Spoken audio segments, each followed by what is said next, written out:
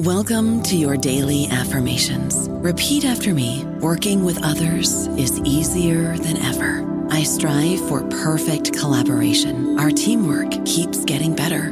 Yeah, affirmations are great, but Monday.com can really get you the teamwork you desire. Work together easily and share files, updates, data, and just about anything you want all in one platform. Affirm yes to start, or tap the banner to go to Monday.com.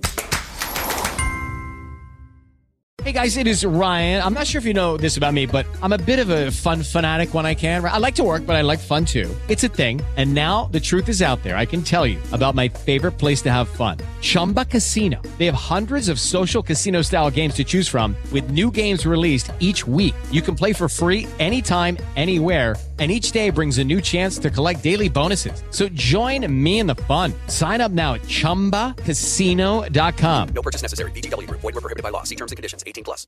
Hello, everybody. This is Marshall Poe. I'm the editor of the New Books Network, and I'd like to tell you that we have a new and improved website. It has two new features that we think you'll love. One of them is a vastly improved search engine, so that when you type in keywords, you'll get a bunch of episodes really quick. The other is the ability to create a listener account. And in that listener account, you can save episodes for later listening. So you can create a kind of listening list. We think these features are neat and we think you'll enjoy them. Please visit the site today.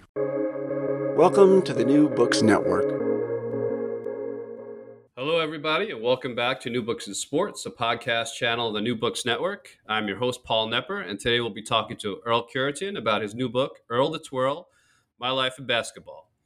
Earl played 12 seasons in the NBA, during which time he won 2 championships. He also played pro ball in several other countries. He's done some broadcasting at the college and pro level. He's coached in a number of leagues, and he's now a community ambassador for his hometown Detroit Pistons. Earl, welcome to the show. Oh, man, happy to be here. How are you this morning? I'm doing well. I'm excited to get into this book. I told you before we came on the air how much I enjoyed it. It was really a fresh perspective, and I think it fills a need in the whole basketball book world of, you know, the life of a successful, extremely successful journeyman. Well, the goal was to give a look behind the scenes and let people kind of know what was going on, especially in my era of basketball in the early 80s and, you know, before the league blew up and became like it is right now, that, you know, we kind of laid the groundwork for, you know, all the millions and billions of dollars that's being paid right now. But, you know, it was a lot of hard work put in to get it to that point. And I think, you know, we did a pretty good job. We can be proud of where the NBA is at right now. Absolutely. So I want to start this off on a fun note. There's, in your book, your wife says that you can imitate any NBA player. So I want to ask, can you do an imitation for me? It depends on who it is. How about, let me see. All right, 2 guys you're friends with. And 2 guys I'm a big fan of. How about either Charles Oakley or Moses Malone? Could you do one of those guys? Well, Big Mo, you know, you had to really listen to what he was saying. You know, Mo got, you know, they got me going all over the place. I feel like I'm in a PGA Tour, man, traveling all over the world like this, playing golf. Yeah, I'm playing golf everywhere. Yeah, man. So he was, I said, you know, they asked him, they said, Mo, you know, how's it going to go? How the playoffs going to go for? 4-4-4. Shit, 4-4-4. That's great. That's very good. Yeah. You know, as you know, I'm writing a book on Mo, and every people love to do their Moses impression. Everybody's got a Mo impression. Moses was such a great guy, you know, and you know, I miss him so much because I would talk to him all the time. You know, before he passed, I probably talked to him about 3 weeks before that happened, and that's wow. what we were talking about, because they had him going to about 4 or 5 different golf outings, and he was telling me that, you know, it felt like he was on a PGA Tour. They had him traveling all around playing golf everywhere.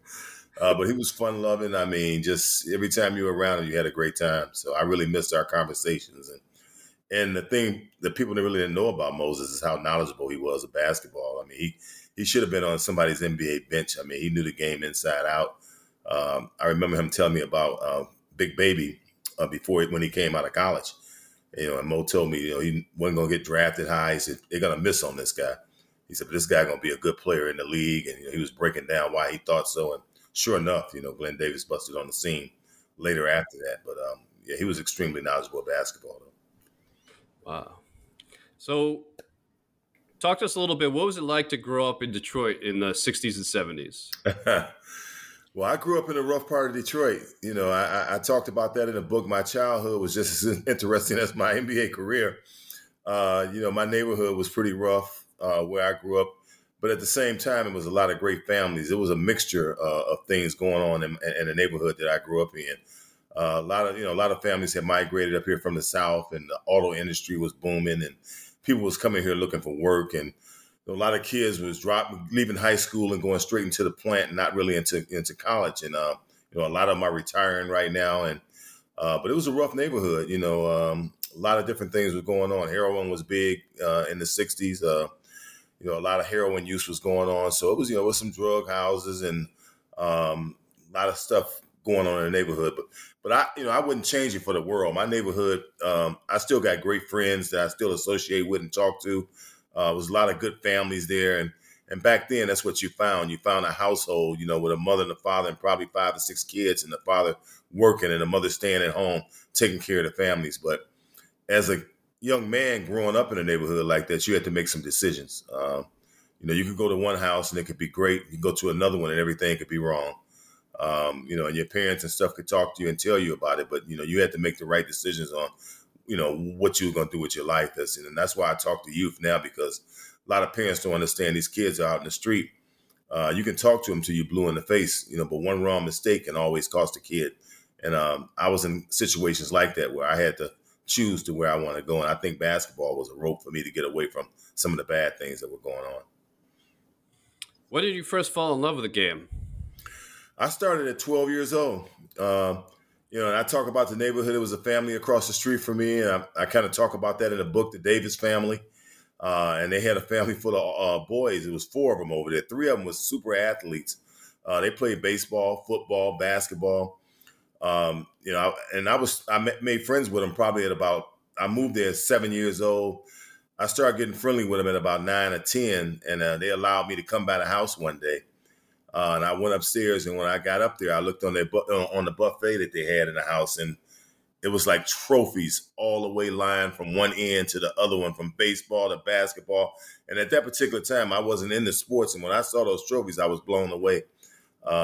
And the younger brother, Lee Davis, was a good friend of mine, and he started teaching me how to play basketball. We had rims in the alley back then, and I would go hang out in the alley. I was kind of in the wrong areas then. I wasn't playing any basketball. I was hanging out with some other people I probably shouldn't have been hanging out with. But when he took me out there and started teaching me how to play, I would wait till everybody leave, and he would show me all of the rules and everything. And from that point, I kind of fell in love with it. You know, then we started going to the recreation center. And but my first hoop, you know, talk about was a bicycle rim. It was welded to a frame. You know, we used to hang up on the back of the garage and, you know, play in the alley. You know, that was everybody had a rim in the alley, you know, back then. So that's where I got started at. But once I hit that recreation center, you know, it was all over. Yeah. Speaking of recreation ball, I grew up in New York. So, you know, the big thing, of course, was Rucker Park. You know, and I heard all the stories about Dr. J and all those guys at Rucker. And, you know, I've heard about the Baker League in Philly. Down in Houston, they had Fondy, where Moses and Hakeem used to ball, and all those Rockets. I'd never really heard anything about St. Cecilia. And it sounds like St. Cecilia was kind of your local version of that. Mm-hmm. Oh, man, I got a place in my heart. Right now, I'm working on a project. You know, I'm sitting on the board. We're trying to find a way to bring it back because it meant so much to the city of Detroit. St. Cecilia was a little matchbox gym, no air condition, really small. If you see it, you just wouldn't believe it. A guy named Sam Washington took it over in '67. We had some race riots up here in Detroit that kind of just tore the town apart. Dave Bean was in odds with the Pistons. He was their number 2 pick in his contract. It came up, and he hadn't signed. And he was sitting out. He was trying to find some place to play, and he ended up over at this little gym working out. And Sam convinced him to, you know, bring some of his friends over and kind of start a league. And they were looking to just try to get the kids something to do and try to make something happen because it was so bad in Detroit. You know, we had National Guards and, you know, everything was falling apart. So they started St. Cecilia, and, you know, a league was formed. And Dave kind of kicked that whole thing off. But when it started, it was like it was like the proving grounds for every player in the city of Detroit. Our PSL in Detroit was loaded, with great players. And when I say I'm talking Spencer Haywood, I'm talking Eric Money, Cornell Norman. For basketball people out there know some of these names, all these guys became NBA players. George Gervin, all those guys grew up on the east side of Detroit, where I was from. And the PSL, every team in the PSL, the public school league back then, had at least 2 to 3 major college players, and a lot of them at least one NBA player. My year, I came out in 1975, produced Greg Kelser, was 4th pick in the draft to the Detroit Pistons. Lawrence Knight was a first-round pick to the Utah Jazz. William Mayfield played for the Golden State Warriors. I can just keep going on and on with guys that came out, and in those couple of years. And that's right in my high school class in '75 that we had all those guys, and myself and Terry Durod, the Boston Celtics, and Bruce Flowers, the Cleveland Cavaliers.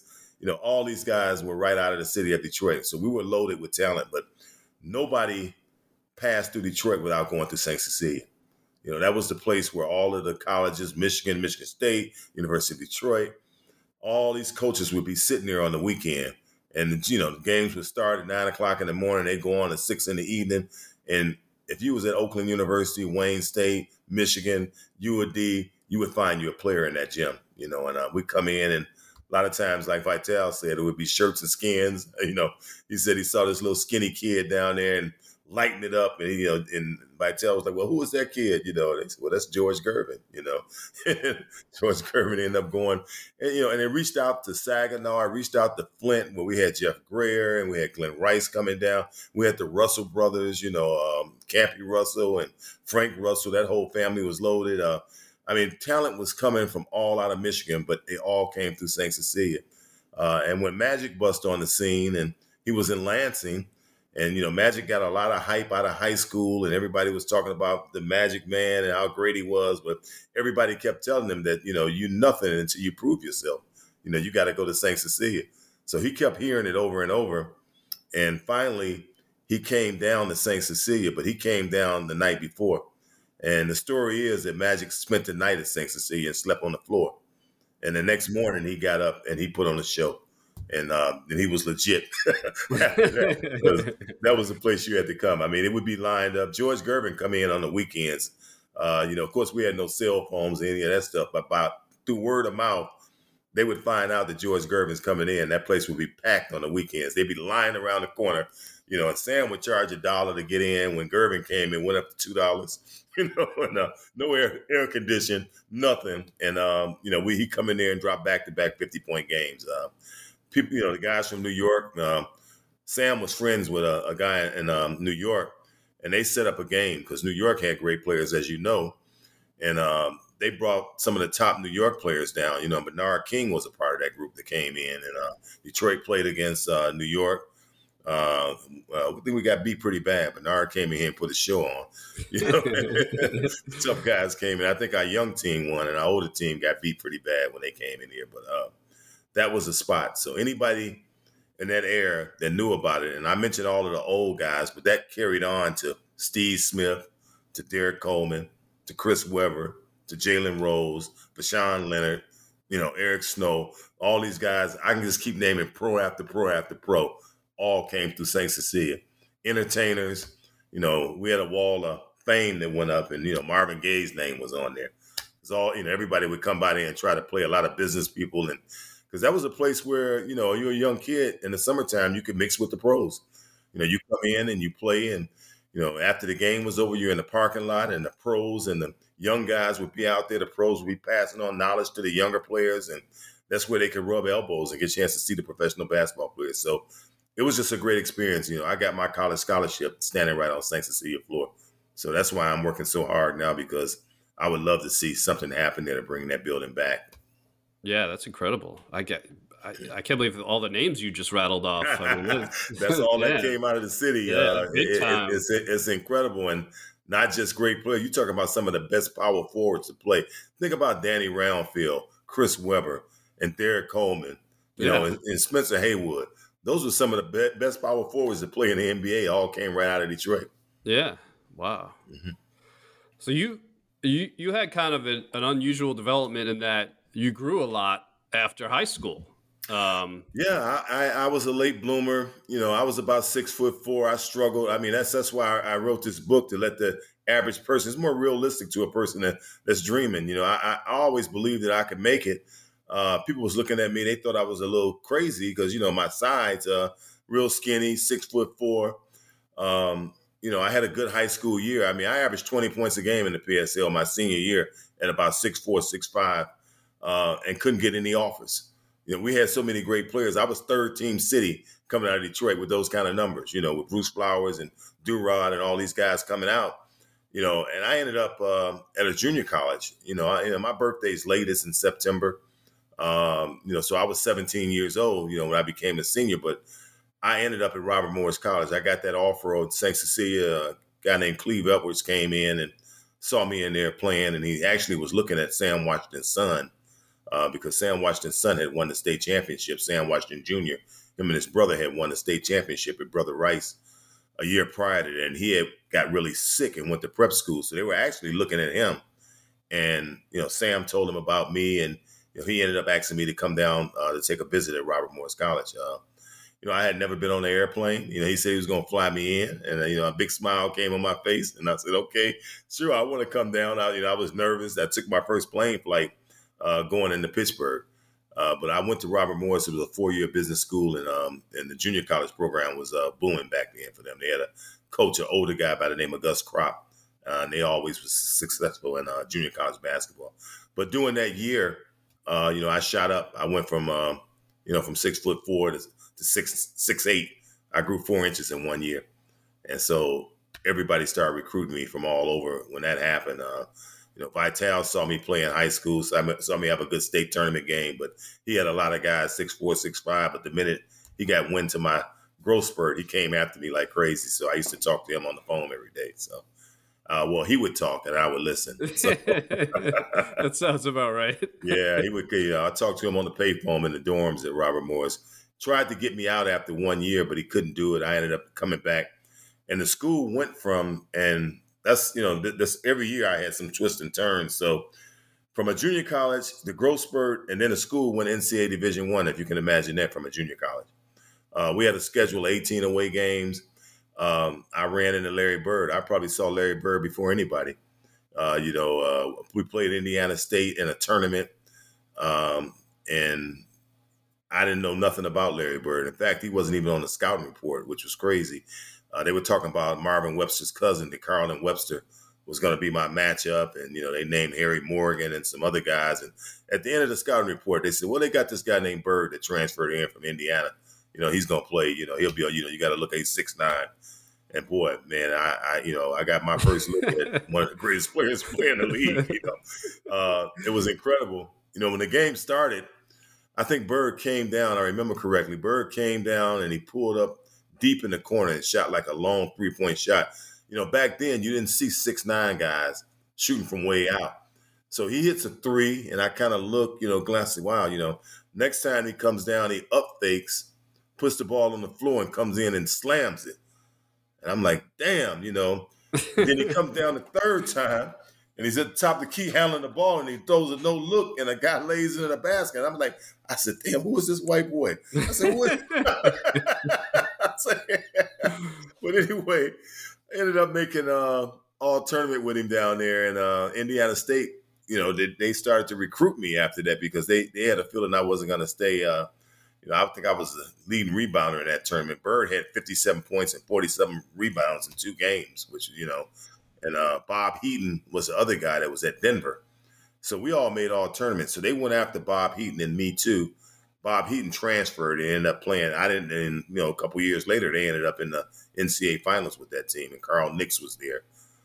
Carl Nix wasn't playing a whole lot that year when I came in, but he was on that team with Bird. So yeah, but that, Robert Morris took me. I went to Rhode Island, and we played a pretty good schedule that year. I played against Wayne Cooper. He was up in New Orleans, and so all these games were on the road. So I was getting great experience. We wasn't winning a lot of games, but I was the star of the team at Robert Morris College in the first year. So, but I made a decision to leave. They wanted me to stay there at Robert Morris, but I was trying to my mind was set on trying to get to the NBA, and I wanted to go to a bigger university. And how did it feel when you were drafted by the Sixers? Well, I had these Dr. J posters hanging on my wall when I was in junior college. I had an English teacher there, and every time I did a paper, it had something to do with Dr. J. So she, at the end of the semester, she gave me 2 giant posters, and they were Doc flying through the air. And so I had them hanging up in my dorm rooms, at Robert Morris. And when I left, I took them to UAD with me. And so I spent 2 years there. And then when I got to UAD, I had the red shirt the first year that I got there, which put me in my 3rd year. And the year that I became eligible to play would have been like my senior year, So actually my first year at UAD is me and Terry Durod, John Long, and Terry Tyler had just left. And both of those guys ended up going to the NBA. The 2 guys that I didn't even mention in all the names out of Detroit. And I played with them. Both of them became 10, 12-year pros as well. But anyway, I got drafted my first year at UAD. I averaged about 11 and 10 that year. Me and Durod went to the NCAA tournament.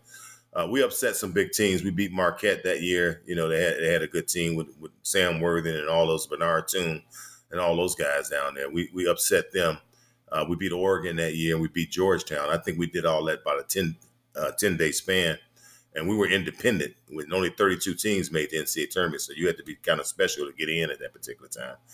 But I didn't think a lot about it. Durod was averaging 24 a game, and he was our main man, and he was a senior, and I knew he was going to get drafted. So, and I tell the story about the draft and all that in the book. So, I don't want to give you all the good stuff out of the book. So, but anyway, when Philly drafted me, I just went completely crazy because I knew Doc played for them.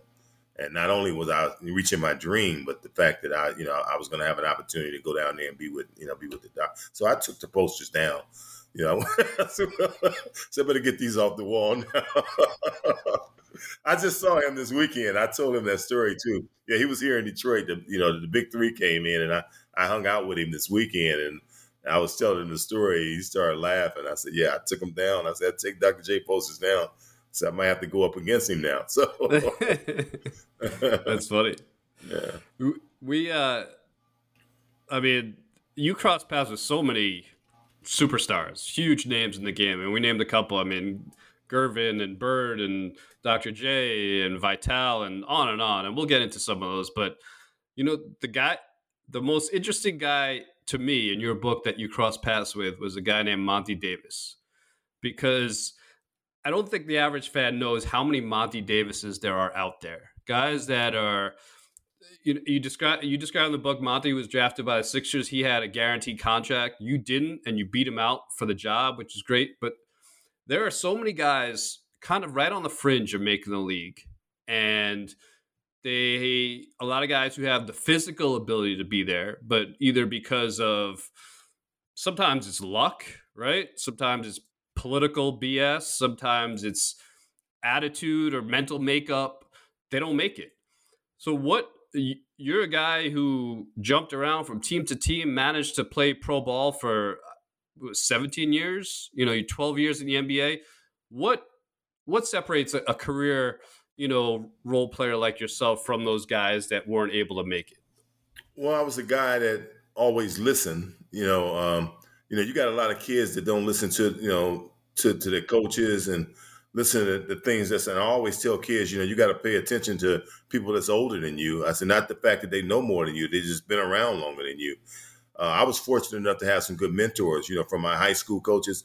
And it was a variety of people that I learned things from. Vital, I credit him a whole lot. I didn't even play for Vital.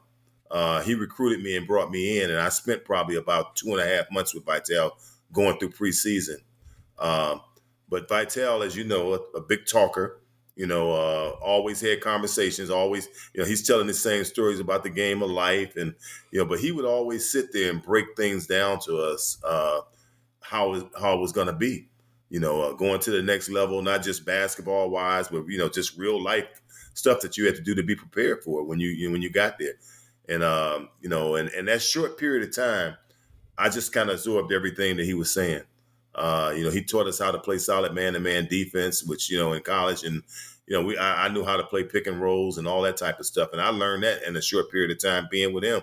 And he always talked about being the first guy at practice and the last guy to leave. And, every day was important. I had a guy named Jack Furtick, and I put that line in there too, because he told me when I was at Robert Morris College, he says, hey, every day that you don't work hard, there's somebody somewhere in this country that's going to pass you by. He said, so every day is important. He said, you cannot dog it, not one day. He said, that day that you dog it, somebody's going to step in front of you. And I kind of took things like that to heart, and every time I stepped in between the lines, I wanted to make sure I made it count. I remembered all the stories about what Dick told, and about being a good person, being a good teammate, just going out, giving your all. And Dick used to always say, if you give 110%, then you don't have anything to feel bad about. He said, you don't have to look back and regret anything if you know you don't gave all that you can give. So I carried those things with me, leaving out of Detroit, from my high school coach, from Vital to Jack Furtick was the coach I had down at Robert Morris College. And so all of the little things, and from my mother was, I had a strong mother too that, put a lot of fight in me when I was a kid. So all of those things are a combination of me, being ready when I got to that next level. And I think all the things that happened to me along the way, just having that normal life, people doubting you, and the one thing I believed in myself. I didn't need a lot of people, like I said, a lot of people probably didn't think I could make it, but I had total confidence that I was going to get there. So you get to Philly and you make the team, and there's a lot of talent and interesting characters around you. I want to ask you a little bit about some of them. The first guy, Mr. Chocolate Thunder. What was it like to play with Darryl Dawkins? Man, that was my guy. I'm another one that I truly miss. When I saw Darryl, I think I met Darryl the summer before I went to training camp. Him and World Be Free came up to Detroit to play in an all-star game up here. And I heard he was coming in, and I went down to, I wanted to go down and see him. I wanted to meet, and I had heard stories about him, and I was weighing about 215, 220 pounds when I came out of college, So I go down and I see Darryl, and I see this guy 6'11", and man, he was almost 300 pounds, had to be but solid muscle, just built. I'm like, damn, I'm looking, I said, this, the next level. I'm a little shaken by just his size and his presence.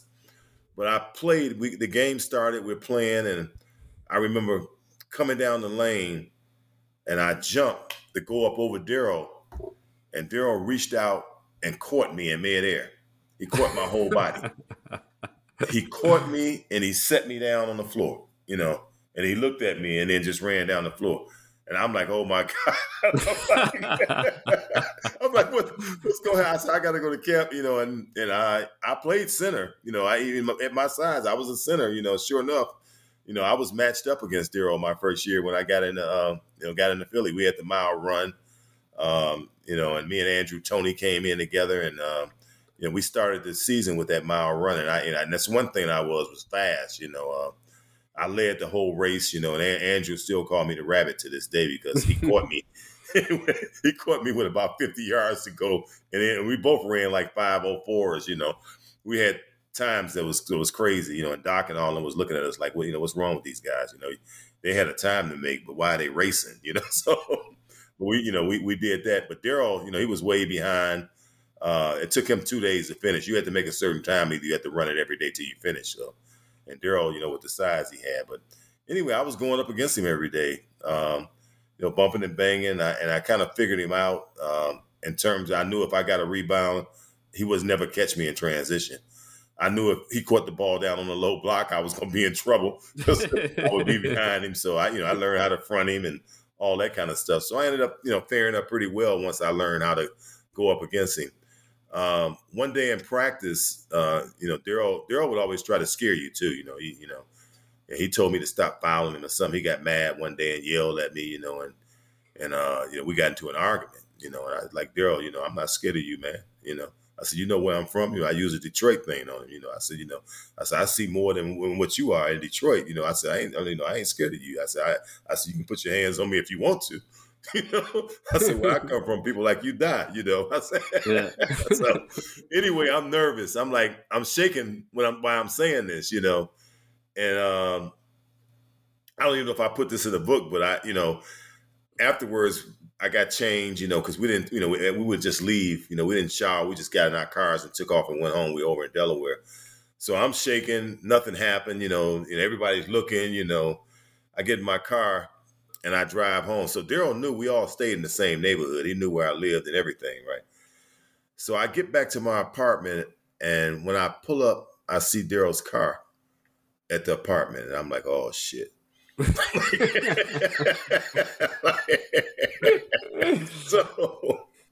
So I pull up, and I get out the car, and he walks up to me, and he grabs me, and he hugs me, and he said, "You my man." And we became friends. I think, and we just had a great time. I think when the season ended, he came down to visit me, and he wrote a book telling the story about that. He came and stayed in my neighborhood that I grew up in. He actually came there, and I brought him home, and people just went crazy, and my mother put me out of my room, and she cooked for him, and we just had, me and Daryl was like one of the funniest guys I ever met in my life. He always kept me in stitches, and so over the years, we remained friends and kept a good relationship. That's great. Mm-hmm. What was it like to actually be teammates with your idol, Dr. J? Well, I sit back and stayed out of his way the first year. Everybody asked that. I was like, I was more interested in just watching him the first year. I seen all the attention that he got from everybody, and people were all over him, and it was like being with a rock star. And so I just tried to not add to that, So I kind of just watched him, the way he dressed, the way he carried himself, the way he handled himself. So I learned a lot, my first year by just sitting back and just watching Doc. He was always professional. He was always dressed. He was a family guy that, always just had it together. Every time he said something, he was the kind of guy that walked in a room, and when he walked in the room, he had a presence. He would take the air out the room when he walked in, and he didn't let me down. Not only was he a great player, he was a perfect role model for a young guy coming into the league. So I looked at that, and when as I got older, I always made sure I was always dressed. I always made sure that I respected and treated people the right way, and because those are the things that I seen him do when I first came in the league. So I had a great deal of respect for him on and off the basketball court. Right. So your first couple years in the league really ended in kind of heartbreaking fashion. You guys were up 3-1 on the Celtics in the conference finals and came back and lost that. And then 82, you lost to the finals. And then you guys went out and Harold Cat signed some guy named Moses Malone. And you guys, that 82-83 team was one of the greatest teams of all time. No question about it. My first year, I thought for sure I was going to the finals. I wasn't playing a whole lot. I probably was getting 13 minutes a game or something. And me and Andrew was two rookies that was just excited, just like we went up 3-1 and, almost sure that we going to the finals, being up 3-1. And that's the year that Houston knocked the Lakers out. And we pretty much knew whoever came out of the East that year was going to have a chance of beating Houston. A little bit more fearful of what the Lakers could have been like, but some kind of way that shot that Ralph hit or whatever knocked them out. But we lost that first game. Once again, there's Bird. He put a show on and come back the next, for the next game. We lose that one, and here it is, a game 7, and and that was the most heartbreaking thing. But that's not where my experience really started with the Sixers being disappointed, because the day I signed my contract with the Sixers, I was at the game when they lost to Magic, when he scored the 42 and 15. I was sitting in the stands that game. I had just signed the contract, and I was actually staying in a hotel where the Lakers was at. And they came in, and that was the first heartbreak I seen as being a Sixer under contract with them that day, watching that. And then my first year, that happened. Then we come back in 82. I'm getting a little bit more playing time then. I think I ended up playing against Kareem in 1982 in the finals.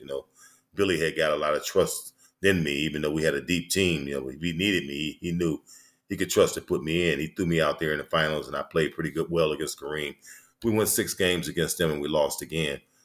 So that window was, the window was getting tight. It was getting tight, and when they made the deal for Moses, I knew, I called Andrew. I said, man, we're going to win it all this year. I remember as soon as I saw that he signed, I said, man, there's no way we're not going to win it all this year, And we came back and we had a great season. Moses was a perfect fit. We lost Daryl. I mean, I lost, a friend but I knew, I said, well, we can still be friends, but we got Mo Malone. I'm going to miss you, but I ain't going to miss you that much. So, and Mo came in and he was professional. Another guy that came in, brought his hard hat, and he laid the rules down the day that he walked through the door. I'm here to help Doc win a championship. This Dr. J team, I'm just here to help, And I think that shut everybody up. There was no questions about, whose team it was and how things were going to go. And I mean, we just went on a run that was incredible. Billy Cunningham was a perfectionist. He wanted you to win every game. We went 10-12 in a row. And you lose one game, he tear the locker room up and cuss everybody out still. So he rolled us. And at this point, I think everybody was kind of shell-shocked by what had happened to us. So we stayed on top of everything. We swept straight through the playoffs. I think we lost one game to Milwaukee that year, and Moses and Andrew, they argued forever about, Andrew not getting the ball to him.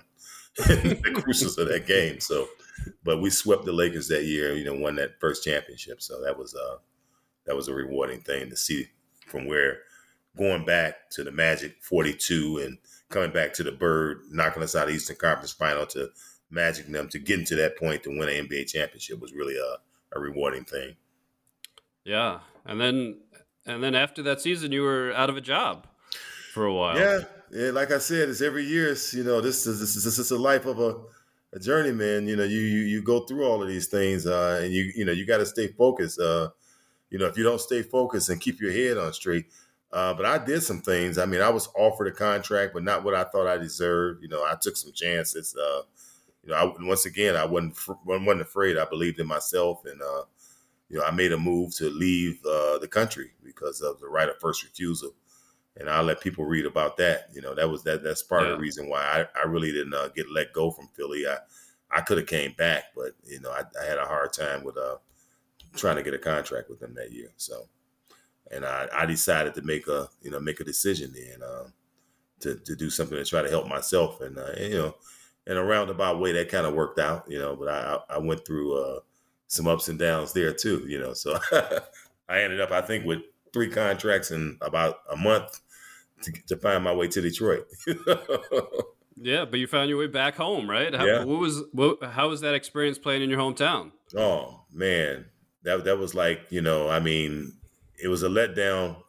Obviously, I didn't want to leave the Sixers because me and Andrew was really close. It was a great team. I really think if that team would have stayed together, we would have had a chance to do some other things. But things just kind of, they got Barkley that next year in the draft, and things just started to change for them. But I think the team that we had could have really, if we'd have kept things the way it was, we could have went on and won some more championships. Then they moved Moses for whatever reason, but I think it was some management mistakes made there that they'd have held that together a little bit longer. It could have worked out.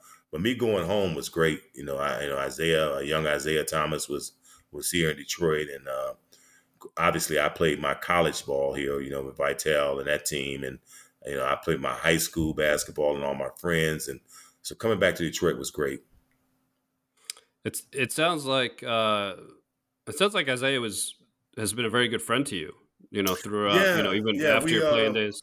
Well, when I came in, it was funny because Isaiah was talking about winning a championship the year that I got there, and I kind of looked around the locker room, and I saw Ken Benson and Cliff Livingston and Ray Tolbert, and and I myself was going to be there. I saw Tyler, and then I thought about Philadelphia, where we had Caldwell Jones and we had Daryl Dawkins and Moses Malone, and now I knew what championship caliber basketball was. We had Dr. J, and it wasn't in that locker room, and I'm like looking at him, and he was like, "Yeah, man, we gonna win it." I'm like, and I'm looking, so.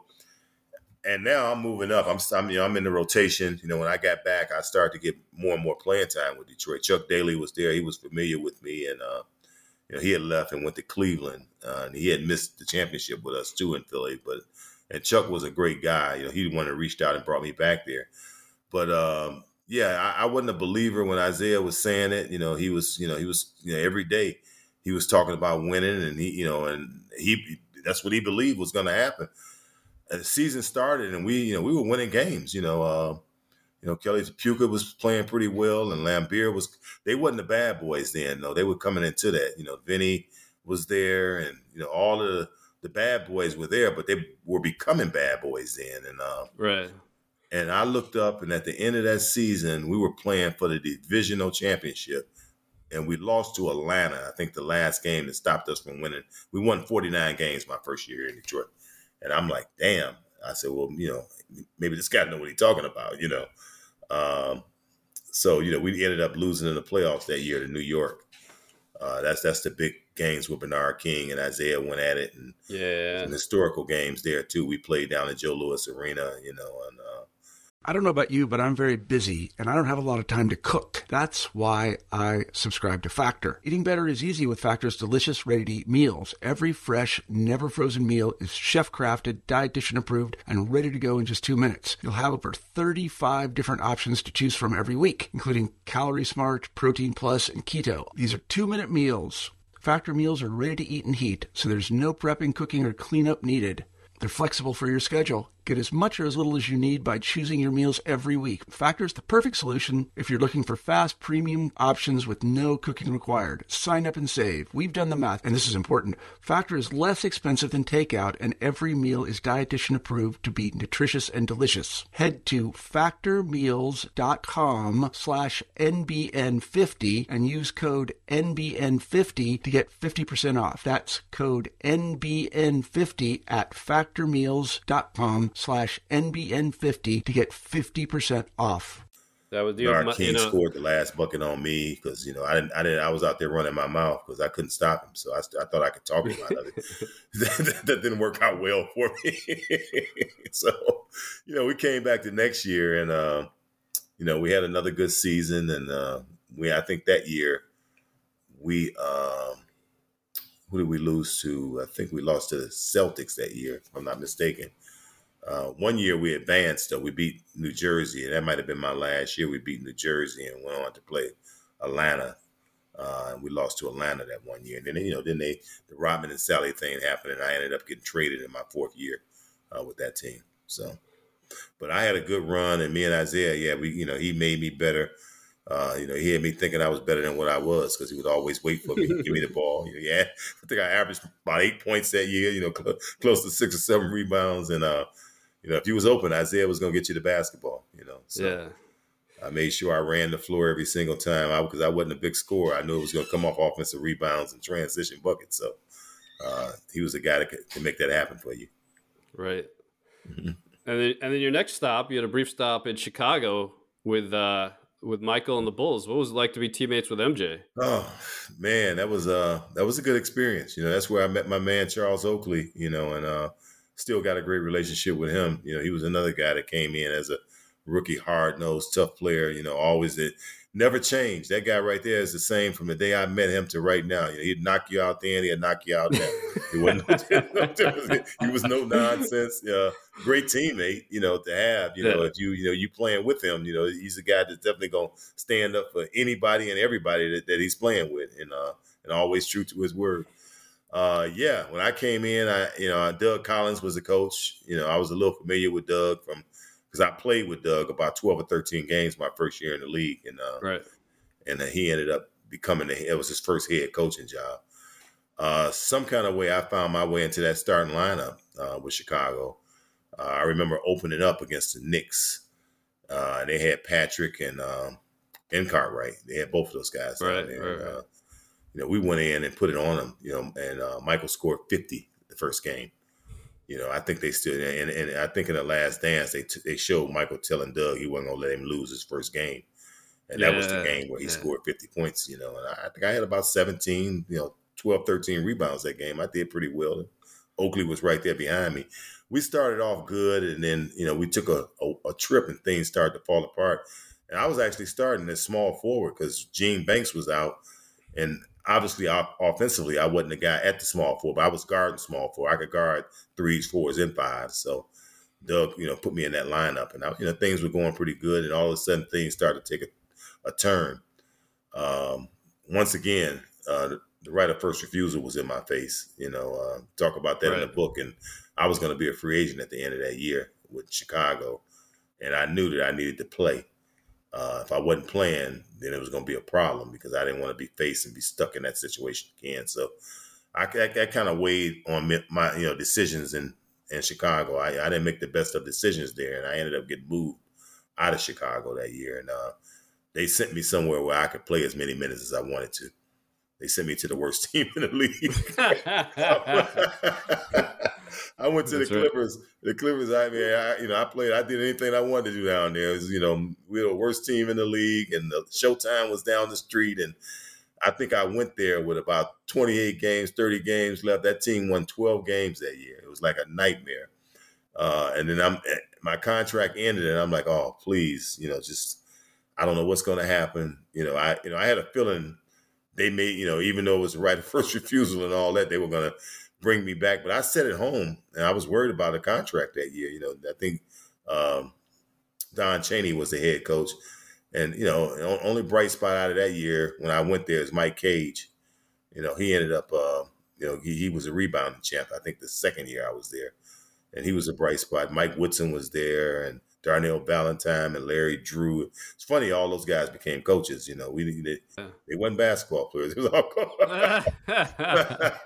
no, we had Benoit Benjamin. We had Kenny Fields. I mean, it was just a team that just wasn't going to get it done with that squad.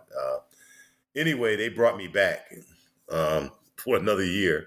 They gave me a 1-year deal to come back and a little bit of a raise, and I took it and came back down there. And not much better that next year, 17 games, And right. I was getting all that playing time, but I was like, okay, well, let me get back to where I'm supposed to be at, So I ended up through free agency moving to Charlotte,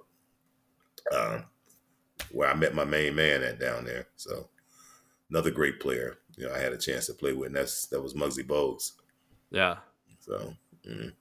Yeah, and also Dale Curry, that, had a couple sons that turned out not bad. Yeah, they were running around in diapers when I was there. So. Who else was Rex Chapman there then? Rex was there. Rex was in. His came out of Kentucky. I think he was about 19 years old, and everybody was taking care of Rex. Somebody was doing his clothes and cooking his food. And, Rex was another great teammate. Rex could soar back then. Oh yeah, he was a high riser. I remember watching him in the McDonald's Open up here in Detroit in the dunk contest. That's when I first saw him out of high school. He's coming out of high school, and he was in a dunk contest right here in Detroit. So yeah. And then after that, you bounced around a lot. You went back to Italy. There was I went back. And, it's a good story about that. It was another great story. Everywhere I went though, it was always some Hall of Famers hanging around. First, when I went back over there, it was Bob McAdoo and Mike D'Antoni and Dino Meneghin. Dino Meneghin was one of the top Italian players that played. That was my second time seeing Dino. I saw him for the brief time when I went there the first time. I talk about that in the book too. We had a great team, and that's another interesting story of how I left Italy and came home. Yeah. The second time, these guys were up there in age. It didn't work out that great because, McAdoo was at the end. Mike D'Antoni was at the end. Those guys were 41, 42 years old, going into it. So, but I ended up there, hung out over there for a while, and then came back. And I think was it Magic I went to first? I know I ended up in France for a year. Played over there. Then I hooked up with Magic and then Magic Johnson All-Stars, which was another great thing that we had. We traveled all over. Did that for about a year and a half with Magic. We played all the national teams. That was interesting though, and got to learn what Irving was all about. We didn't lose a game. I tell you that. He took it serious. We practiced hard. And we couldn't lose, that was the whole thing. So, and we went to Germany. We played national team. We went over to Israel. We played against Maccabi over there, the best team they had. And the summertime, we barnstormed, and Penny Hardaway and all those guys came out. We went all the games in the summer. We went down to the CBA and played like about 5 or 6 teams in the CBA. We beat all of them, so we went undefeated with Magic, and he had a great time. And then that was after the HIV thing, and they were going crazy to see him over there. And we had a lot of fun. Reggie Theus, Bob McAdoo, and Leon Woods, and Mike McGee, and we had Kurt Rambis, John Long, and myself. We put that team together, and we had some fun. That's great. And then, somehow after bouncing from Italy to playing with Magic and the USBL and the CBA, somehow you find yourself. The CBA kind of came into effect because we played those CBA teams, and they were so intrigued at the way we were playing. Yeah, I got a call. Magic team? Right. What is that? I was asking you played them with Magic's All-Stars? You played the CBA teams? Yeah. I guess we played about 6 or 7 CBA teams. And so I got a call from Sioux Falls, I think it was. At that time, Flip Sanders was coaching down in there too. I think he was at La Crosse or someplace. I got a call from him as well. But anyway, I had about 4 or 5 CBA teams. It was like, when you come down, it was near the end of their season, and so me and John Long were really tight. And I asked John, I said, John, you want to go? And John was like, no, man, I don't want to go play in the CBA. I don't want to. So finally I convinced him. I said, man, let's go down. It's a few games. I said, we can go down here and play. And we just kind of went down. We still was loving playing. So just took a chance. And I went down to Sioux Falls, and we kept them up. They had this thing. They had this play-in game. But anyway, me and John went there and played well enough to get them into this game where they had a chance. And we had to go to Bismarck, which was crazy. In the CBA, it was, I call it Vietnam, because after the game, we had to ride about 12 hours to get to Bismarck. And, me and John didn't want no parts. We almost ended our careers right there. We're like, we're not riding 12 hours. Anyway, some kind of way we found ourselves on the plane the next morning going in. And I went there, and another good old friend of mine was Joe Ash, that was a scout for Philadelphia back in the day. And he knew me and was around. He saw me up there playing. And at this particular time, he was scouting for the Houston Rockets. And you talk in the book about how the importance of relationships, and it's so apparent in your career because here you made all these stops in all these different places, and I think the keys were obviously, as you talked about, perseverance, just to persevere through all these different situations and not knowing where your next job is going to be. Be crazy right now. Yeah, it's really all the things, but I kept my head on, and I kept grinding, and I think it's because of the way everything was happening for me. The stories I tell about, what I had to face each and every day. I hear them talk about mental health now. God, and you talk about I had to have strong mental health to be able to survive. It's I was remarkable. under pressure every single day. It was a lot of pressure. That's another reason for writing this book, to let them know, because you would hear all these things. People would tell you if you didn't average 20 points a game. When I come back to Detroit in the summertime, they'd be like, "Oh man, you ain't shit. You don't play." And I'm like, "Okay, say what you want. You don't score any points. You only average 5 points." I'm like, "Okay," but at the same time, do you know the statistics? When I came in the league, it was only 257 players in the world playing. Right now, it's only 430 in the world playing. If you're going to be a part of something like that, then it's hard for you to make a comment like that. So I just wanted this book to shed some light on how difficult it was and how hard the struggle was. And those guys that's all-stars and superstars that make a lot of money, the guy like me go through the same thing, but with a lot more pressure. So absolutely. And I think reading this book, and to give a young player, let him know that it is an opportunity out there for him. But you got to be mentally focused. I think basketball is just as much mental as it is being able to play, because you got to learn the obstacles of it. But anyway, with that being said, I ended up with the Houston Rockets. Because Joe Ash had that connection. He called me about 3 weeks after that and asked me would I be interested in coming to Houston that year. And I was, I was excited. I'm like, yeah, I'd be interested. And he said, well, we need you here today. I'm talking to him on the phone. He's like, you need to be here by the night. We got to get you on the roster and blah, blah. You need to play X amount of games. So while I'm talking to him, I was packing, So I jumped on the plane and I got there and, and I got that. That's another good story. To get the book, you read that. That's going to be another great story there, about how I got the contract. And I called all my friends when I left, though, and told them that Houston just picked up the missing piece. I said, we're going to win it all. So I called about 4 or 5. I said, man, the Rockets winning it all this year. They just got the piece, So, but sure enough, You did, I was and you joking broke when my I said heart, it. Earl. But it You broke happened. my heart, man. I'm Yeah. a diehard Knicks fan, and Yeah, we got I'm those still Knicks. not over that. Yeah, and then I had a great story with that too, because the Knicks, I got mistreated up in New York. I was a big Knicks fan when I was a kid. Okay. I watched Detroit, I watched the Pistons, but I was in love with like the Baltimore Bullets that heard Earl the Pearl Monroe and Right. Walt Frazier with the Knicks. And I used to watch that matchup. And then when the Knicks, they got Earl the Pearl, I went crazy. I was like, oh man, these guys, they got the best backcourt in the NBA, So I really watched a lot of that. And then the Garden was always just a place where I just always played well in the Garden. Like I said, that opening night down there, I had 17 and 4. Because the Garden has got knowledgeable fans, and it's just something about being in Madison Square Garden. And I think everybody, with Michael and all those guys, they felt this. I felt the same way. Even the role player felt that way about it too. Right. So I went to New York after I left Charlotte. I went down to New York, and I remember Lambeer telling me, because I was up here working out that summer, he said, man, you're not going to make that team down there. Because New York had a lot of guaranteed contracts, and to me, I never thought anything about guaranteed, So, but I went to New York because I knew I could make that team.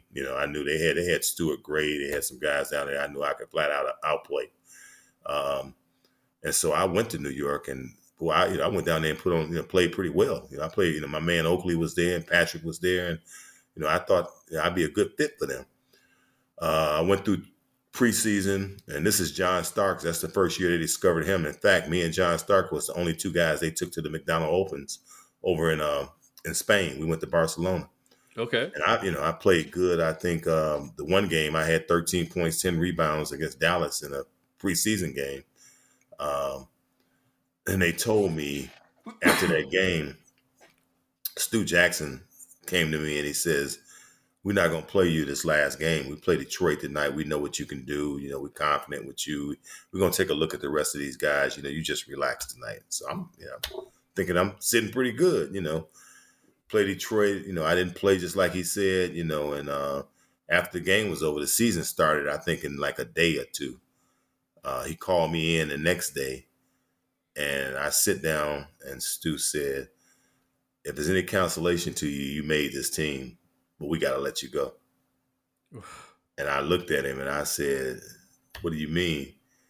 He said, well, and he was honest. He says, Al Bianchi is our general manager, and he's got a lot of guaranteed contracts, and they evaluate now. And, if he let this contract go some kind of way, they stacked another $400,000 and some on the Stuart Gray's contract. I don't know how, but they had so they didn't want to waive anybody to keep me. Right. So they waived me, and I was crushed, because I was Maurice Cheeks was there too. Maurice had got a place. We had a house that we was going to rent, and I had it all figured out, and then they waived me and then Maurice told me, he said, well, Stu came in the locker room and said, it's a guy that's here that shouldn't be here, and a guy let go that should be here. He said he had never heard no coach say that before, Wow. Yeah. Anyway, I was hurt and I was crushed. But then going forward, here I am. I'm with the Rockets, and we playing the Knicks. Yeah. So I was smiling. You got your revenge, man. So that win was a little special for me because I didn't get my chance to wear that Knicks uniform for 1 year. Yeah. So you got your second ring, and you worked so hard to get back in the league. You finally get back in the league. You win this championship, and then shortly after that, you have this just horrific injury. Yeah, that's one thing about me. I never missed practice, and I got hurt one time. I think I had a broken foot right before our championship series, and I did that in the summer playing. But the only time I ever had injuries, I was a guy that never missed practice or games. I didn't miss any games. When I was able to play, less than it was a coach's decision. But yeah, I came home. I had a freak accident, which I should have been sitting down. Really, all I had to do was sit down and just wait. Rockets were going to sign me back. They were going to bring me back. But, I wanted to show my loyalty to Magic. They were getting ready to take a trip, and I was going to get in shape, even though I'm a free agent, and go play again. And right. that was a big mistake. I was jogging, running some cones on the track with the Pistons strength and conditioning coach with Arnie Cantor, and yeah, it's just a freak accident. Leg just buckled and it just went and bam, bam, ACL, PCL, nerve damage, just everything. Just, wiped out everything. And, it was like, the doctors said it was, career ending and you may not be able to walk. They told me all kind of crazy stuff, but, once again, I bounced back from that. I ended up getting another a year. Isaiah had ended up going to Toronto and brought me in to kind of look out after the young guys with Marcus Camby and all those guys when they came in. And I played about 9 games up in Toronto, and I was just there really to tell stories like I'm doing now and look out for the young guys and try to keep them on the right track. So I became friends with Damon Stoudemire and Walt Williams and Carlos Rogers, and Oliver Miller was there, and Darrell Walker was in his year of coaching. So I ended my career right there in Toronto at age 40. I was getting ready to turn 40 that September. So it's just incredible. I mean, and that's the thing. I found the book so inspiring. Your story is so inspiring because you were constantly, jumping around from here to there. You had non-guaranteed contracts. Things didn't work out. Your first trip to Italy didn't work out the way you would have liked. The first team you were there with, it just, you were sent off to Siberia with the Clippers. It just, I mean, if you can survive the Clippers at that time, you can survive anything. And then at, in your mid-30s, at the end of your career, when by all means you should have been done, you have this awful injury that, I mean, I couldn't imagine anybody thought there was any chance that you would make it back. Yeah. And to make it back for that 96-97 season was just what a wonderful way to cap off a great career. Well, I'll tell you the crazy thing about that. When I had that injury, I had all these teams, even the Knicks called me while I was hurt. The Knicks called me, the Celtics called me, and they were waiting for me to get well. But I had this awful injury I had nerve damage in my peroneal nerve that I had to wear a brace to get my foot to go up and down. But I was battling to come back. I was in that rehab place, every day. But then, finally I had to learn how to run all over again. And most of my game was relied on running and jumping. I was a rebounder and set screens and all that kind of stuff. So I had to have the athleticism to be able to do it. So I was nowhere near what, being a player that I was, so it was going to be more difficult. But I fought all the way back. I got myself into good enough shape. As soon as I got well, I went to Argentina. I remember I took a deal. I went over to Argentina, and I don't know. I think I talked about that in the book a little bit, but that was another interesting story there. I hadn't played in a year and a half, and I demanded all these things in Argentina. I wanted salary up front. I wanted first class ticket. I wanted a good hotel. I had heard all these horror stories about how people didn't get paid and all that. So I made sure.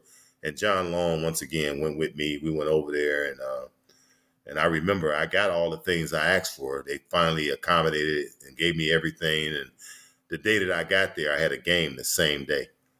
Now, I hadn't played a game. I had been running. I had been in the gym with some pickup and that type of stuff. But I hadn't played an actual game in over a year and a half. So we had a game. And so I remember being in my room in Argentina, and I'm like, oh, shit, now I got to go out and I got to show them that I'm worth everything they did now. So, but anyway, I ended up winning that game on the buzzer. I tipped the ball in and won it on the buzzer. And that's, that was coming back from that injury. Luis Scola was on my team at about 15 years old. He could have been your kid. He was in total shock when he came to the States and played. He ran into me and John. He said, "You guys still around?" So, yeah. So that was interesting. Even that, that is always, I always got a guy that was, that Luis ended up being a good NBA player, but he was like a 15, 16-year-old kid on the Argentine team when I was there. Yeah, and he was on that gold medal team. Yeah. Yeah. Oh yeah. So, I mean that came to an end, and then I decided that I wanted to broadcast. Toronto that next year, I had my site, so I had the radio job and was doing all that stuff. Anyway, they ousted Isaiah. Isaiah was out of there. He had 3 years with, he was supposed to buy the team and all that, but it didn't work out. So I pretty much went when Isaiah left from Toronto. and trying to figure out what was going to be next for me. I had a good friend, Johnny Davis. There's another guy from Detroit that I didn't mention, another great PSL player. They played a lot of years in the NBA. He was the head coach of the 76ers at that time. And he called me up and asked me to take a coaching job. And I remember telling Johnny, I was like, man, I don't want to coach. I don't want to do that. I don't want to, he said, well, he had went to Alaska with me. That's another story that's in the book too. I was in Alaska a few years and Johnny was up there as well. He said, I saw how you interacted with the kids in Alaska, and I think that you could be a good coach. And we got a USBL team here, and I know the guy that owns the team down here. And why don't you come down? No, Johnny, I don't want to, I told him flat out no. Hung up. He calls me back again, and he says, well, if you can't go down and coach him, then why can't you just help me put the team together then? He said, help me get some players and put the team together. You don't have to coach him. Now, my father was dying. My father had lung cancer then, so I was going back and forth with him. And he passed away right at that particular time. So I told Johnny, okay, I helped put the team together. I called some friends up here in Detroit, and I drafted locally at the USBL. So I knew about this Eastern Michigan team. They had a great team with Earl Boykins and James Head and Derek Dowell and Brian Tolbert, all these guys. They had beat Duke or something like that. And so I drafted all these guys. I couldn't get Boykins, but I got Derek Dowell and I got James Head and I got Brian Tolbert, and took a couple guys from Detroit, took a couple Philadelphia guys and put them all together. And so Johnny was like, man, you got these, you got to come down here. So I remember finally agreeing, and I buried my father a day before. And I think the next day I was on the plane going to Camden, New Jersey. And I went down and I took over the USBL team. And, that was my first coaching gig down there with them. So we were successful until I lost all of my guys. I think Derek Dowell went to the NBA pre-draft camp, and Brian Tolbert went overseas to Germany, and Ira Newbo, also another NBA player that I had, he ended up going to a CBA exposure camp. I woke up one morning, I lost like 3 or 4 of my starters. My first win was against Rick Barry. Him and Clifford Ray had a team on the shores down there. So I started off in minor league coaching then, and that led me around. And my coaching career was pretty crazy. I ended up back in the CBA. It's kind of crazy. I played in the USBL too. I left that out. One summer I went to the USBL and I played for the New Haven Skyhawks down there. That was the year when Anthony Mason was in there. In fact, I always tease Mace, may he rest in peace, because Mace got his trial against me. I was playing, we both were in the USBL together, and I went up to Cushers in New York. You know about that, right? So every summer they had the big games up in Cushers. So they called me in, they telling me, Earl, come on up. And usually it's a fun game. You go down there and play, I drink a couple beers and everything on the way up. And I'm thinking I'm going into the gym, just going to have some fun. I get in there, it's Anthony Mason, it's Mark Jackson, it's Paul Silas, and they got Mason. And I had to go up against Mason. He wasn't playing. Mason, and I wasn't ready to play. I wasn't thinking about this, what it was going to be like. And Paul Silas was over there. He was like, boy, the young fella killing you. Paul was crazy. Pow! Every time he hit me, Paul yell out, pow! So anyway, Mason ended up becoming a Knick, so that, even that became interesting in the USBL. But anyway, I ended up playing and coaching there. After that, Isaiah bought the whole CBA, that next move with that. And I ended up going down as an assistant coach with Jim Vervelli in Sioux Falls, another place where I had played at. I went back and coached there for a year. We had a pretty good team down there with Victor Page and Demetrius Gores. Demetrius Hill, the meat hook. Yeah, he was there. And, Monty Buckley and Chris that played at Connecticut. I can't think of his last name now. Chris. But anyway, we had a decent team, and I was with Vervelli. And that was crazy because Isaiah owned the whole league, and I didn't know Jim Vervelli. I didn't know him at all, and I don't think he wanted me to be his assistant coach. Isaiah kind of pinned me down there, but anyway, after training camp was over, because this was like a league that Vervelli had did college, and he had some pretty wild cards I just named with Buckley and Victor Page and those guys. And so I kind of fit like a glove with him because I could handle those guys, And he said, and I told him after we got, I know you didn't want me. He said, man, Earl, you know what? I didn't. He said, he said, I thank God every day that I got you now. He said, so we became good friends. We had a fun season, and I did that. And after that, that's when this ABA thing came in, and actually they brought the ABA back, and that league had about 8 teams in it. And Paul Westhead was good friends with Jim Vervelli. And so Vervelli recommended me to Paul Westhead, and I ended up going to L.A. Because, Westhead was the head coach, and they had Jamal Wilkes up in the front office. And, they had a little bit of everything down there. And they were paying these guys decent money down in this league. And so I went down with Paul as his assistant coach. And, man, I learned a lot of different basketball with Paul Westhead.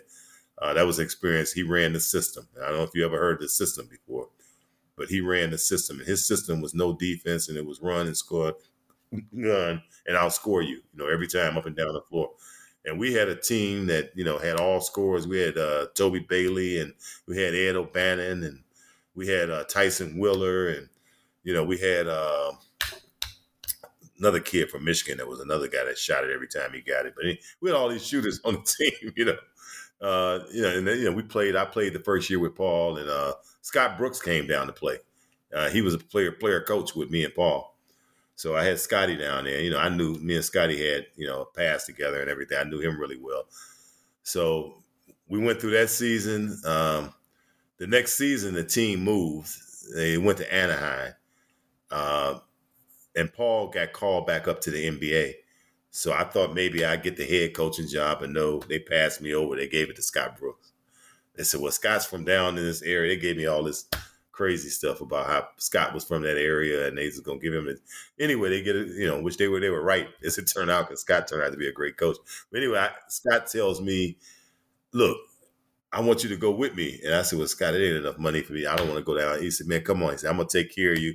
He said, come on down here in Newport and everything. And we go. So we go to Anaheim, and me and Scott go down there, and we put together a real good team. I was good at finding minor league players and bringing guys in. I call my connections with Derek Dowell and, and all those guys. Some of the guys that I had in the USBL, I had some connections now with, in the minor leagues. And we put together a really good team down there. Brandon Williams and some of these guys, they ended up going up to the league. And he brought in a guard from Penn, I think, that was really good too. Then we had the 3-point shooter, Curtis Staples. We had him with us down there. But anyway, me and Scott went to the finals that year, and we lost to Kansas City. That had a great coach. He's in Indiana right now. He's a general manager in Indiana right now. I can't think of his name off the top of my head. But anyway, we ended up losing to him, and and then Scott, he moved on. He got an assistant coaching job in the league, and Paul came back. Because he's out of the league. So here come Paul back. So the team moves again, and it goes to Long Beach.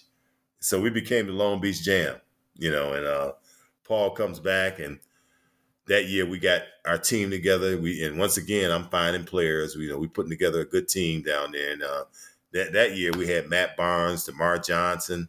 We had the little point guard Utah Tabusi from over in Japan. That came. I had my man Derek Dowell. I had Gino Carlisle, and we had a good team. So Paul stuck around, and then right before we got ready to start, I think he coached the first game, and we were over in Juarez on an Army bus, riding across the border in Juarez, and Paul gets this call over there, and he gets called up again to go back to the NBA. So he calls me over, and he says, Earl, this is going to be your team. You're going to take this team over. I'm leaving. I'm gone. You can have it. And we were. And I was looking at Paul because we was in a pretty bad place over at Juarez. So but we won the game, and I ended up taking over as head coach at the Long Beach Jam. So Scotty couldn't do it. Paul couldn't do it. I took the team and won a championship. I got Dennis Rodman at the end of the year and put him on the team, and Matt Barnes got called up and went back to, I think it was New York he went to, and DeMar Johnson got called up, and Utah. I mean, I had all the scouts. I mean, this was like we really had no G League back then, and all the scouts was coming out to Long Beach to watch us play. You know, I had all these guys on my team, you know, and Derek Dow got a call up, and Gino Carlisle went to Portland, and, you know, my whole team that year, I won the championship, and my whole team all got jobs, you know, except for me. so the G League was about to start, you know, and so I had contacted them beforehand, and, you know, they told me I would be perfect. You know, they wanted me to, they said, you got a broadcasting background, and, you know, we can bring you in and you can do stuff in the areas where we're going to have this G League. So I said, well, I'll be done. I said, end of this season. So anyway, as soon as the season ended, I called them. And when I called them back, they told me they couldn't talk to me. They said, well, we can't talk to you because you was affiliated with another minor league team. Oh, yeah, that's crazy.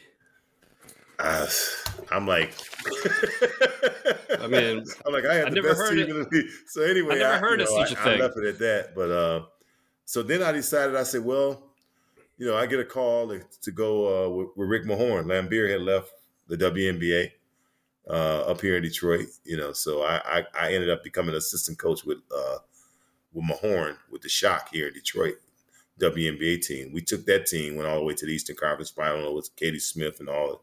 And I had a ball, you know, with the girls down there. So I did that with him, you know. I ended up with 3. Then Muggsy, he gets the job down in Charlotte. He calls me up. I become his assistant coach, and I go down there for 2 years with, you know, with the girls at Sting.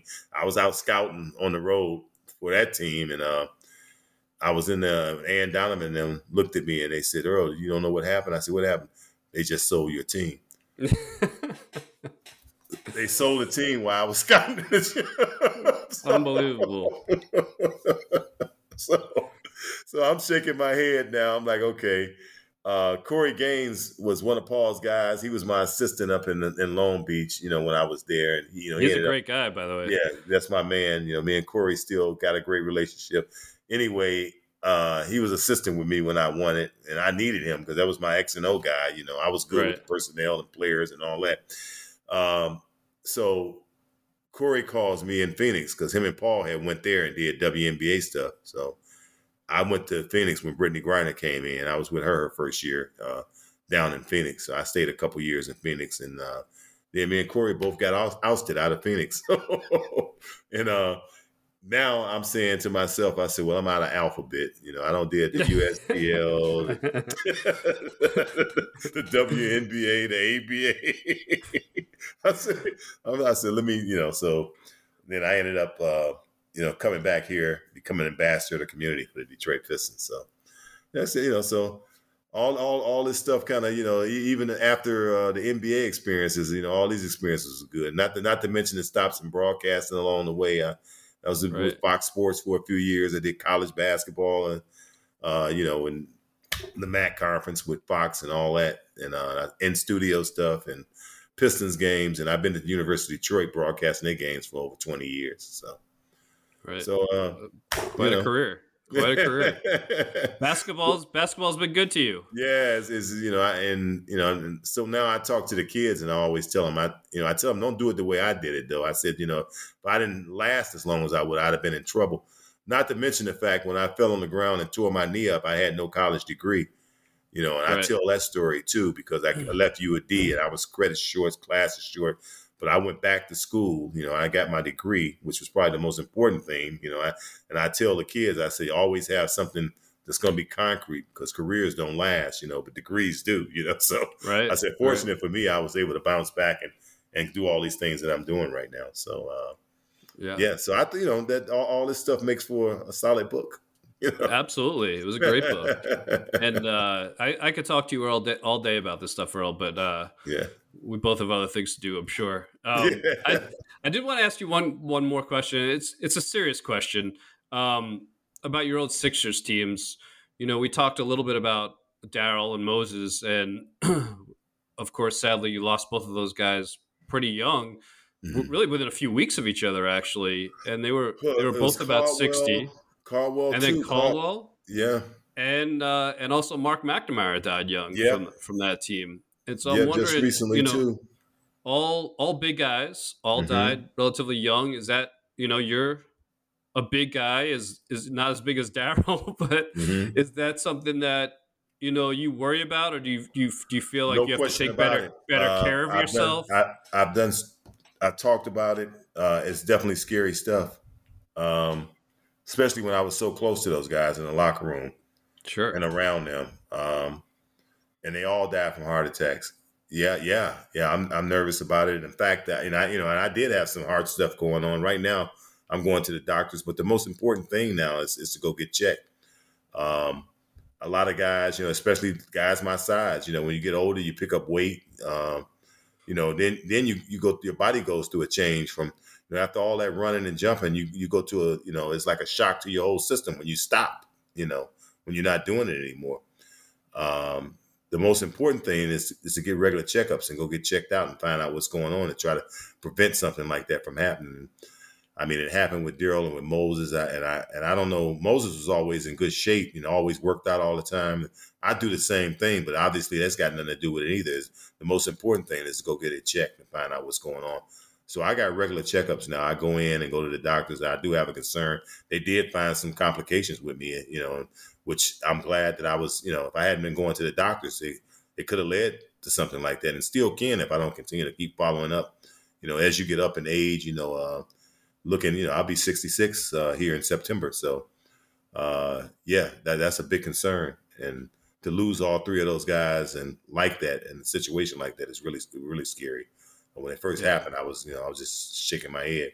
And I think Caldwell, they said, just was playing golf one day and, fell down on the side of his car, and then Daryl at home, and then Moses in a hotel room. So, they didn't see this coming. It's so the checkups are important. So it's a scary situation. Yeah. Well, good. I'm glad you're getting those checkups and taking care of you, because we Yeah. want you around for a long time, Earl. I'm going to try to stick around as long as I can. So we'll see what's next now. I mean, the ambassador job is great for me right now, though. I being back here in Detroit, and our owner, Tom Goris he wanted community stuff done. We got a young Pistons team that's developing, but he was really interested in the work that we do in the community. And me growing up here in Detroit, I talked a little bit about my neighborhood, and I know the challenges that a lot of the kids go through. And the coaching part of it, I found that my career really helped me to help bench players. Like, I developed players. I talked about all those guys I had in the. I mean, I got great stories about some of the guys I had in the CBA. Because I could recognize the one thing that they needed to do to get over the hump. You talked about that earlier when we first started talking. But as a player like myself, I understood, what it was like. I had two guys that, and I know we've been talking for a while, but I had two guys. One of them was Joaquin Hawkins. And I don't know if you ever heard that name. No. But he played for me and with Scott Brooks down in the minor leagues, and he was about 28 years old. And I looked at him, and like all the players, Curtis Staple and all those guys came to me, and they was like, "Coach, who do you think on this team got a chance to get to the next level?" And I told them, I said, Joaquin Hawkins. And they all started laughing at me. They said, "He don't even start for us." They said, "He comes off the bench. What do you mean he got a chance?" I said, "Well, he's the only one that's realistic about this." I said, "He's a defensive player." I said, "I never seen a guy that can win a game for you on the defensive end." And that year, Joaquin had won about 3 or 4 games for us, taking charges at the end of games. He was about 6'6". He could guard ones, he could guard twos, he could guard threes. Anybody you put him on, he really didn't have a great offensive game, but defensively he could guard anybody, and he was a fierce competitor. I said, I see him because he fits a role. I said, you guys think the NBA looking for a guy that can score 20 points? I said, they pay those guys $1 million a year, $2 million a year to do that. I said, they don't want you to come there and do that. I said, they're looking for a guy like Joaquin Hawkins that can come in and so Joaquin at this particular time had been over in China and played with Yao Ming, and, and Houston had just got Yao Ming in, and he had bounced around, through some teams and stuff. So at the end of the season, and I told him, I said, I can get you in the league. And he says, "Coach, what are you talking about?" I said, "Yeah." I said, I tell you what, you give me $30,000 when you get in there. I said, I'm gonna work to get you in there. And he laughed, so I get on the phone and I call up Joe Ash, my first call, and I tell him I got this kid. And then he tells me to call Carol Dawson up. I call Carol Dawson up and tell him about him. I go to the pre-draft camp and I talk to Rudy T about him, and I'm kind of bouncing his name all around the Houston organization. And finally, I get a call from Carol, and Carol was like, "Man, what the hell? Are you his agent or what?" I said, "No." I said, "Look, I just think this guy could really be an impactful player for you." I said, "I coached him and had him down here in the league, and they followed up. They called Scotty up, because and I just thought he could do it." So anyway, Carol Dawson calls me back about 3 or 4 days before training camp, and he says, "Earl, we're gonna bring him in." I said, "Yeah, well, what is it gonna hurt?" I said, "If you don't like him, you can just waive him, So they picked him up. They had 17 guys in training camp. I didn't hear a word for 2 weeks. All of a sudden, I get a call from Carol Dawson, and he says, "Rudy loves this guy. We keeping him." Not only did he make the team, he ended up starting for Houston that year. Wow. And doing just what I said he could do, guarding 1s, 2s, and 3s, and, interchangeable. And, and he was there. And he would have been there if Rudy got sick at that particular time. And Van Gundy came in, and, Van Gundy didn't see the same way that Rudy saw it. But that's one guy that I just picked out. Gino Carlisle was my other guy. One of my other guys. There was several of them that I helped, and Gino had bounced around the minor league for I don't know how long too. Great shooter, could shoot the ball. Everybody hate playing with him. Never passed, never worked on his game. Only thing he ever did was just shot the ball every time, The first day that I took over the team, and I had heard all these stories about nobody wanted to play with him. And I heard all these stories about how, all the things that he had wrong. And I saw it. So when I lined all the guys up the first day when I took over, and I said, "Hey, we got Gino Carlisle." I said, "This guy here, he doesn't pass." I said, "People hate playing with him." I said, "Because he don't get a ball up." I said, "But Gino's a great scorer." I said, "We running the system down here with Paul Westhead. We're trying to get as many points." I said, "Gino, we need him." I said, "So what I want to happen this year," I said, "whenever Gino gets in the game, I want you to look for him and get him the basketball." I said, "He's not going to pass." I said, "He's not going to work on his game." I said, "He's going to be Gino." I said, "Because he likes it. He's been down here for 5 years now." I said, "So he's going to continue to do." I said, "But Gino's going to help all of us get out of here." I said, "He'll be the guy that," I said, "I'll be gone. Everybody else said Gino will still be here." I said, "Because obviously this is what he likes, because this is what he do." And I said, "So when he get in," I said, "you guys make sure, get Gino the ball." I said, "He's not going to pass it back." I said, "Get it to him, let him shoot." I said, "We need his points." And I did it with a serious face and said it. So Gino tried to prove to me the whole year that he was going to be this great passer and this great teammate. And he turned everything around, and he was the most liked player on the team. And they loved, he passed the ball. He did everything, showed up for time. He didn't have no problems with him, End of the season, I called Maurice Cheeks up and said, "Hey, I got a guard for you." Mo told me, "Get the hell out of here." I said, "I got a guard that cannot shoot every guard on your team right now." I said, "You don't have a player that cannot shoot." Finally, I convinced Mo to bring him in, and he went down to Portland and lit it up.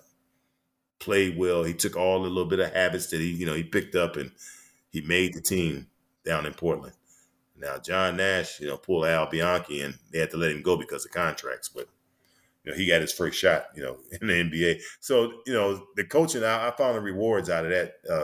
Coaching, just looking at guys and seeing little things that they need to work on, and attitude and personalities and things that they're going to do to make them better players. That's great. That's great. So you've impacted a lot of people's lives that way. Yeah. So yeah. But I got nothing to do with coaching now. I'm an ambassador of the community. Yeah. So. All right. Well, Earl, I can't thank you enough for coming on the podcast. I love the book. Once again, the name of Earl's book is Earl the Twirl: My Life in Basketball. I think you can tell from this podcast, Earl is just a great storyteller, and he's got a lot of stories to tell. So the book makes for a great read. It comes out in November, but it's available for pre-order now. And I just think if you're a fan of the game, you're just gonna love reading all about Earl's career and all his great stories. Yeah, some good stuff in there. I would advise him to go out. My hope is that everybody reads it, but I really like for young players that's inspired to try to get to the next level, that maybe not superstars, and to check it out, because I think there's some things in there that can open their eyes up.